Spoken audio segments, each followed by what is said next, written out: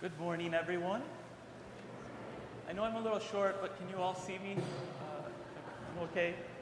I'm really excited to be here with you all this morning. With y'all this morning. I'm Father Thomas from St. Catherine's in Denver, and I absolutely love Holy Trinity, though. It's been a while since I've been here, and so I'm really grateful for the opportunity to come back. Just to serve and celebrate with, Deacon Clint and Father John. And, I used to be in a black robe, following around John Lucas and Basil wherever they went. And so it's just so neat to be back here and serve, to celebrate the liturgy with you all. So, with y'all, I apologize. So, in any case, some of you might be thinking, who are you and what did you do with Father Mark? But I just want to let you know, Father Mark was feeling under the weather. He feels like he's got about a bit of a head cold, but he had COVID, and so he called me and he asked if I would be willing to serve, and I said, yes, absolutely. I love Holy Trinity. I am so glad you got COVID. All joking aside, let's keep Father Mark in our prayers for sure, and pray that he recovers soon. But if he doesn't recover soon, he has my phone number for next week too. So one of the reasons that I absolutely love this parish is my wife Karen and I were first received into this church, into Orthodoxy, 10 years ago this coming Pascha. So I know that doesn't sound like very long ago, but it feels like a very long time ago. But thank you. So I'm just so grateful to be here. And yeah, so Karen and I, we were received into the Orthodox Church here. And so Holy Trinity, for many reasons, feels like my mother, right? It feels, this is the place that I was born into Orthodoxy. My faith was born anew here. And so for many reasons, this parish will always feel like my mother. And so I thought it was ironic, after I've gone away to seminary and then I get ordained and I'm in Denver for 3 years, by now, I thought how ironic it is that I get to come back on the Sunday of the Prodigal Son, right? I thought this was just such a sweet moment, to really be with y'all this morning on the Sunday of the Prodigal Son. Now, in the gospel reading today, you guys are probably quite familiar with it, right? It's the Sunday of the Prodigal Son. So he tells his father he doesn't want to live with him anymore. He wants his inheritance. He goes off, he squanders everything, and then he returns after he realizes he has nothing, and tells his father, let me at least be as a hired servant. And the father sacrifices a fattened calf and celebrates, but the older brother doesn't want anything to do with him. So that's just a brief recap. If you weren't really paying attention, there it is, just in a nutshell. But the gospel reading today for me is so beautiful for many reasons. Each year I come to it, and there's something different that I love about it. How can you not love the repentance that you see in the prodigal son, or even love just the way the father was waiting to see his son, and when he sees him in the distance, he goes and he runs towards him, and he embraces him and he kisses him. How can you not love those things? But one thing that I love about it, this morning at least, is I recognize that it comes in the context of 3 parables, so to speak, where Jesus is telling us what the fallen humanity is likened to, ultimately. We have fallen away from grace, we've fallen away from paradise, and he says, ultimately, fallen humanity is like a coin that has been lost. Fallen humanity is like the sheep that's gone astray, and Jesus leaves the others and he comes for the one. And today, he says that fallen humanity is like a father who lost his son to wayward living. And so what I can relate about this is he seems to lose a lot of things, right? That's in the conclusion. God likes to lose things. I can relate to that. So he loses things, but he never stops looking. He never stops looking. I've lost, don't tell Karen, I've lost my wedding ring something like 7 times. This ring I got actually just last week even, for $13.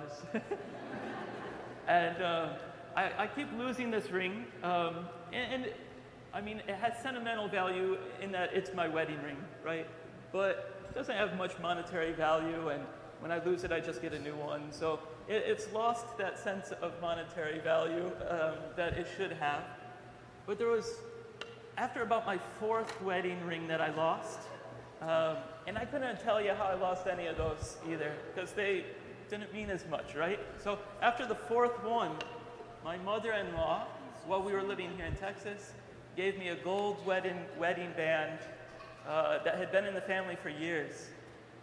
And that one I remember exactly how I lost.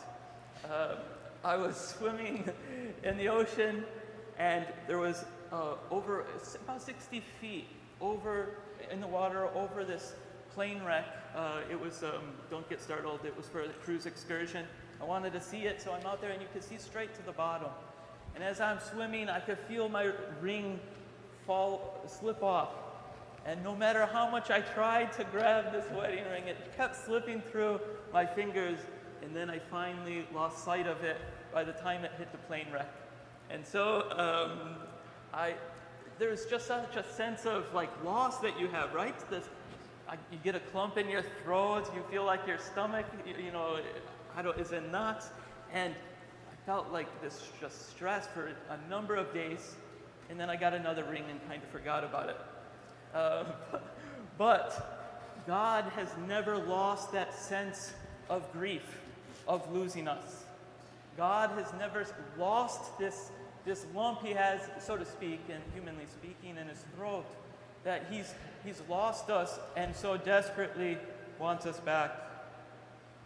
And so Adam and Eve, ultimately, we have in today's story, we have really the retelling of Adam and Eve, the loss of Adam and Eve. They were in paradise, and we, together with Adam and Eve, said, Dad, we like your things, but we don't like you. And we left. And every time we do our own sin, every time we intentionally choose ourselves over God, we are continually participating in that sin of Adam, continually becoming that prodigal son. And but God, however, unlike me, he never stopped looking for us once we were lost. He even went down into the wreck to find us. And he would not stop. He would not give up until he could find us. And ultimately restore fallen humanity with himself.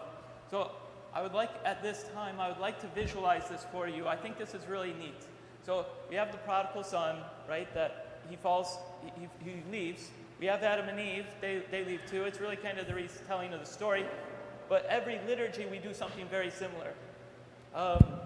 So I want to visualize this for you guys. So in the altar area, this is supposed to be like paradise, right? You come into the altar area, and this is paradise.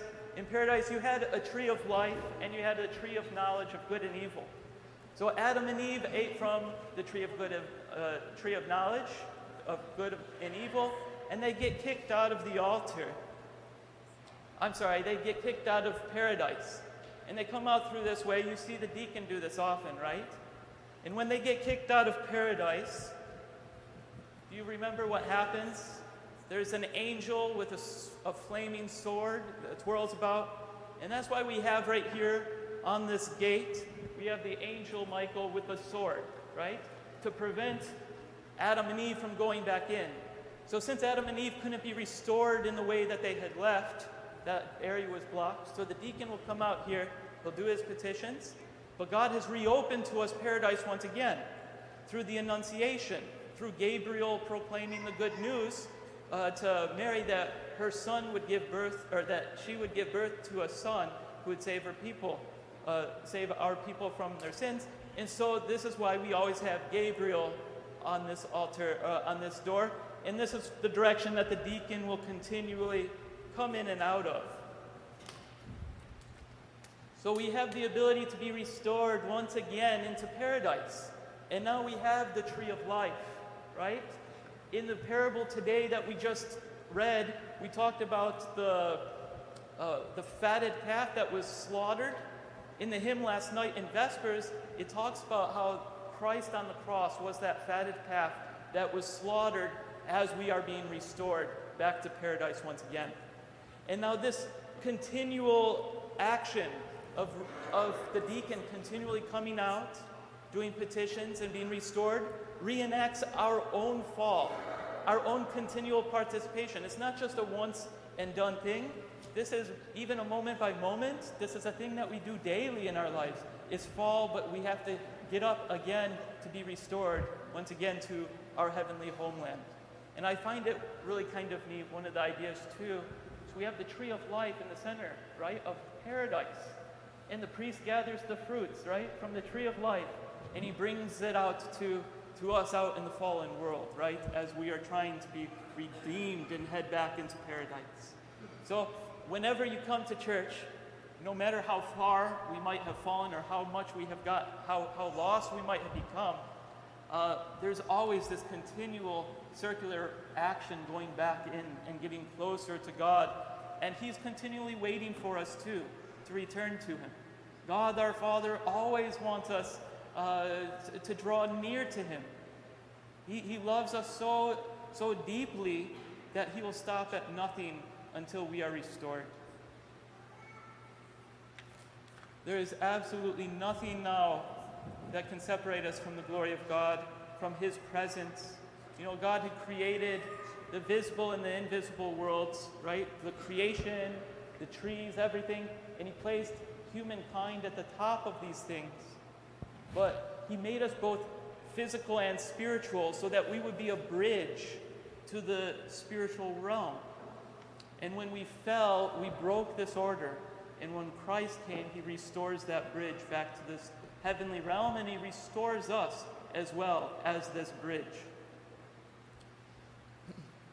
So God hasn't shown this love to us alone, though, right? Not just to those that are in this church, not just to those into the Orthodox faith, but he shows this love. He has this desperate desire for all of us people, all humanity to be restored.